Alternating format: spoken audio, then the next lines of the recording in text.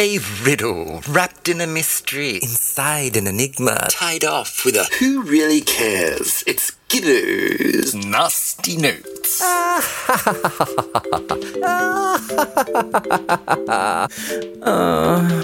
Hello, I'm Sir Dr. Alex Sarand. Due to a gentleman's agreement and strict contract with his lawyers, I'm obliged to read Gibbo's nasty notes on this dreadful podcast. I'm a retired professor of Western civilization, marooned here on this god-forsaken Pacific island.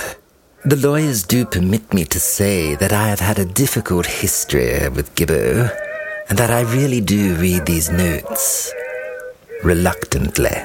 That's right, listeners. Each week, my conservative old Western Civ professor meets me at a studio to read aloud whatever I write for him. He also has a right of reply to defend himself. My name is Tarquin Gibbs, and my advice is don't make bets or gentlemen's agreements. Oh, and our no-nonsense Jane helps with the music and technical side of things. Enjoy. We're starting the show with Sir Dr. Lord Sarand in the vocal box, moaning about his life on the island. From the bitter way he speaks, you wouldn't guess this great island raised him for the best part of his life. And no one knows why he so deeply loves another island, a cold, dank and wet one that he only ever spent a few years in. He really is a mystery, tied off with a who really cares. He begins today by complaining about his life, which will make him happy, because complaining is the thing that he most likes to do. Jane, is he ready? You're on, Sir Alec. I am still imprisoned on the island. Although I was raised in Chinwangdao and educated as a young man in Oxford, I feel I have never escaped this god-forsaken Pacific island, to which I was misborn. I've been doing my sums. The population of this archipelagic backwater now equals that of the US somewhere between 1795 and 1850. I live 200 years prehensile me. Late 1700s, London had 2,000 cafes. Shut. They were various, not 2,000 tokens of the same ersatz coffee house. I've worked hard to imbue this atoll with the breath of Western civilization, but find myself still praying for the day its winds reach these lifeless shores. I languish here in prehistory, a humid eternal present before any humans arrived, before the cliques started talking, the great beforehand, the monster posterior, before records were kept, and if they were kept, that never mattered, never will. They will go unread records. No one will wish to remember this time before their first ancestor. The language I use, and the technology Jane uses to record it, will soon be indecipherable. Oh, Sir Alec, you're still a cheery soul, aren't you? Just like you were when you directed that dreadful school of Western civilization. Oh, Jane, are you patching him through, are you? Yes, Sir Alec, I've got to follow his notes.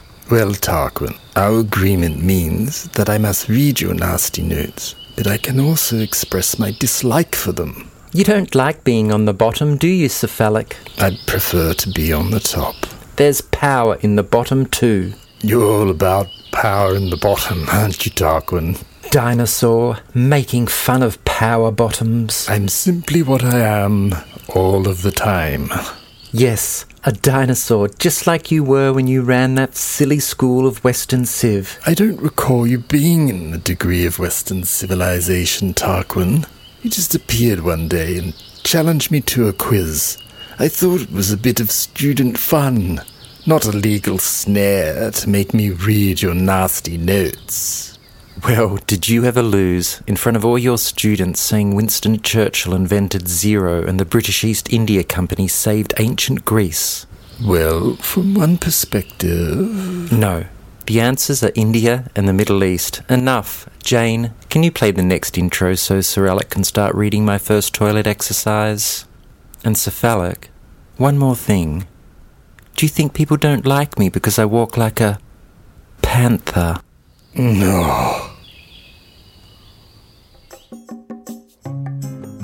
Sir Alec, everybody knows you suck.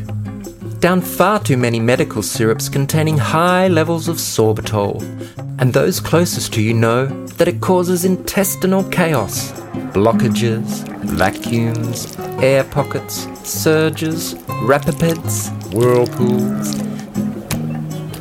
and posterior bleeding. Ew! Well, my dear, I, Tarquin Gibbs, have created a series of exercises to soothe your windy western civ IBS troubles. My toilet routines were developed over years of vigorous testing in city squats. In such busy urban toilets, there was ample opportunity for blind peer review. Sir Fallic, one of your most honourable duties on this show is to take our listener through my toilet exercises. Each routine has an easy-to-remember name. The long jump, Astro Boy, the yawning chasm, yonder breaks, the jiggly quad bike. If the listener has a Japanese toilet, she can enjoy music while doing my drills. With this in mind, I've made a playlist. Working out on the toilet to Chariots of Fire is my personal favourite. Da-da-da-da-da. Kate Bush's Don't Give Up and George Michael's Careless Whisper are also great. But beware, it so happens that now I can't proceed without oralising Chariots of Fire. Okay, Sir Alec, take us away. Please now teach the listener my toilet exercise number 1, the long jump. And Sir Alec? Yes. Viva Western civilization! As you heard, dear listener, Gibbo's just forced me to listen to his vulgar introduction, and now I must teach you his vulgar lavatorial exercise, the long jump. Good God! Jane, can you play the music, please? The long jump. Assume first position, and wait a second for your seat to warm. Take a deep breath, and in your mind's eye, picture before you the track you must run before you hit the line from where you will launch yourself over the long jump sand pit. Take another breath, and with your eyes opened or closed, it doesn't really matter which, when the mind's eye is properly working, start to run towards the pit. Begin at a comfortable pace, but now you are starting to accelerate, faster and faster, your legs pumping up and down, a little faster still, until you are running quickly but steadily towards the pit. You can see the wet sand ahead. As the sand comes closer, you ready yourself for your ascent. You are now running fast and steadily, and you see the white line from which you must leap. And now you are on the line, and you lift your legs up and up before you, and then a little higher still. You can see the tiles of the lavatory floor. Now hold your legs as high as they can go, tensing to sustain the height, the muscles of your lower abdomen gripping upon themselves forcefully. And yes, you are clearing the distance. 1 meter, 2 meters fall behind you, and your legs, your piston-like legs are coming down, and then they are landing with a thump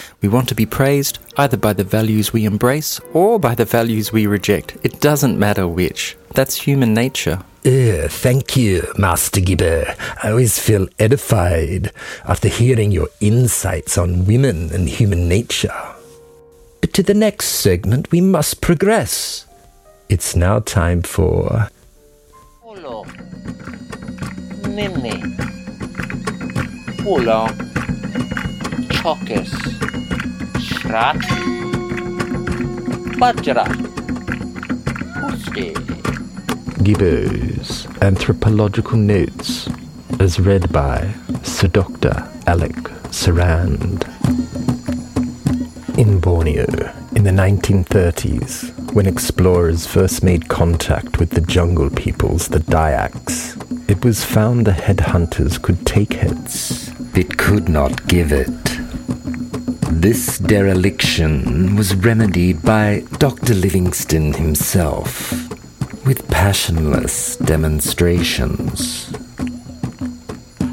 History point. The name of the actor who originally played Davros in Doctor Who was David Davros. Sing it, Sir Alec. Sing my philosophical war cry. No, I won't do it. Do you want me to phone the debt collectors with your address? Very well then. Here is your vulgar ditty. My peace cry? As you wish. A great voice without a great song. A great voice without a great song. It's like failing to ring with a big dong.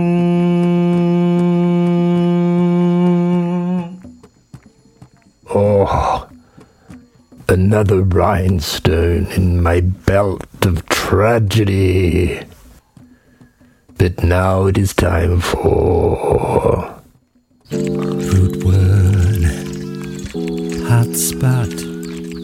Root word, hot spot. Toodaloo, halloo, beep-ba-ba-da-ba.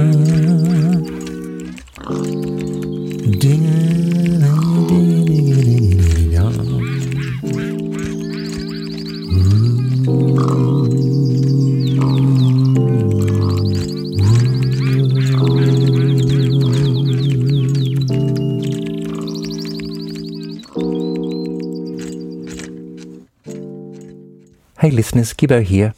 Root Word Hotspot is part of the show I keep to myself. Sometimes I sit in with Sir Alec and Jane while they record my notes, and sometimes I punch in during the edit if I want to comment on something silly Sir Alec said.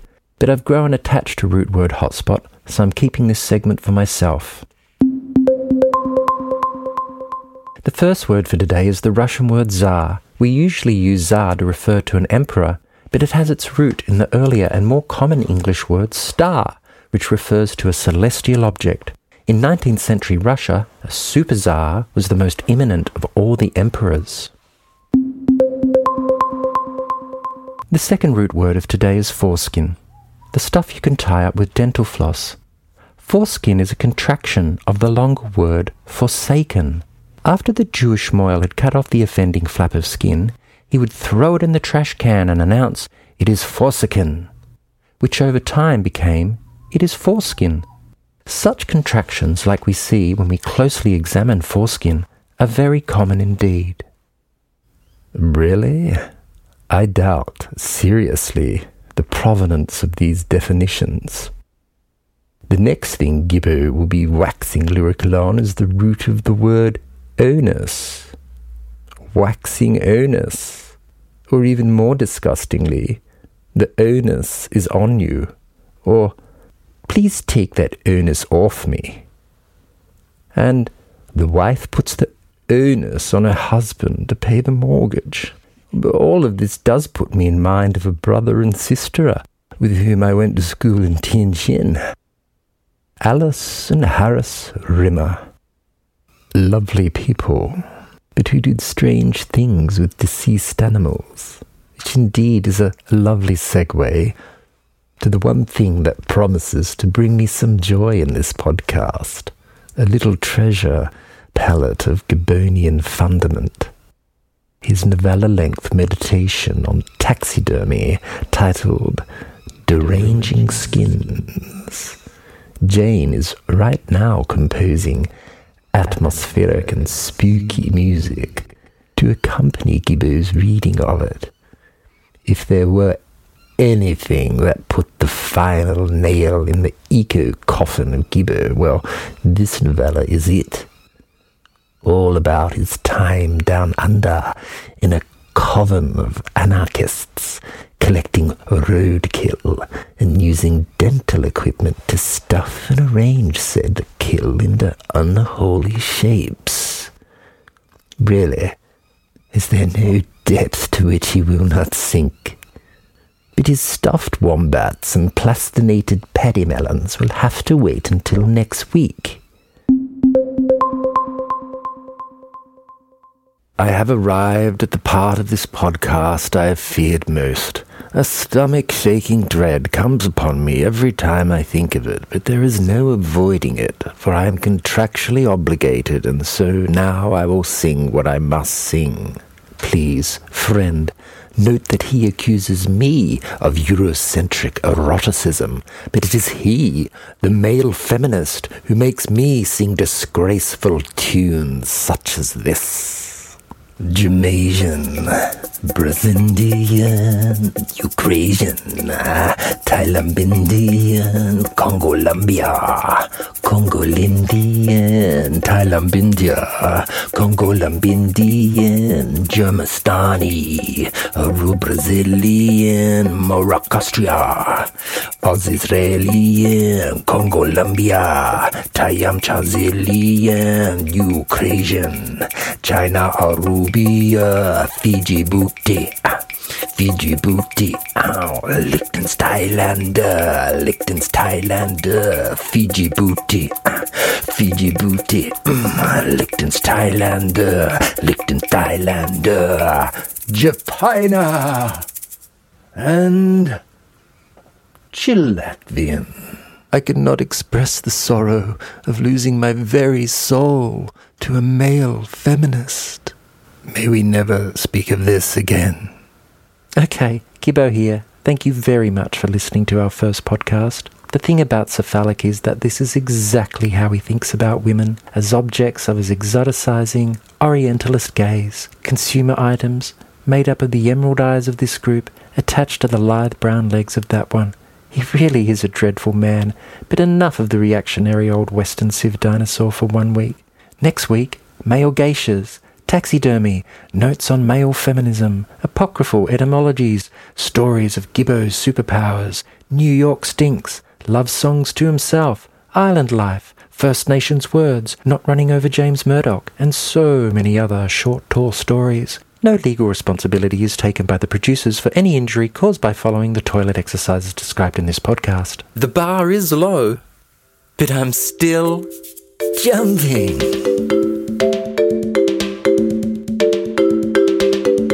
Our home is patreon.com/Gibbos Nasty Notes.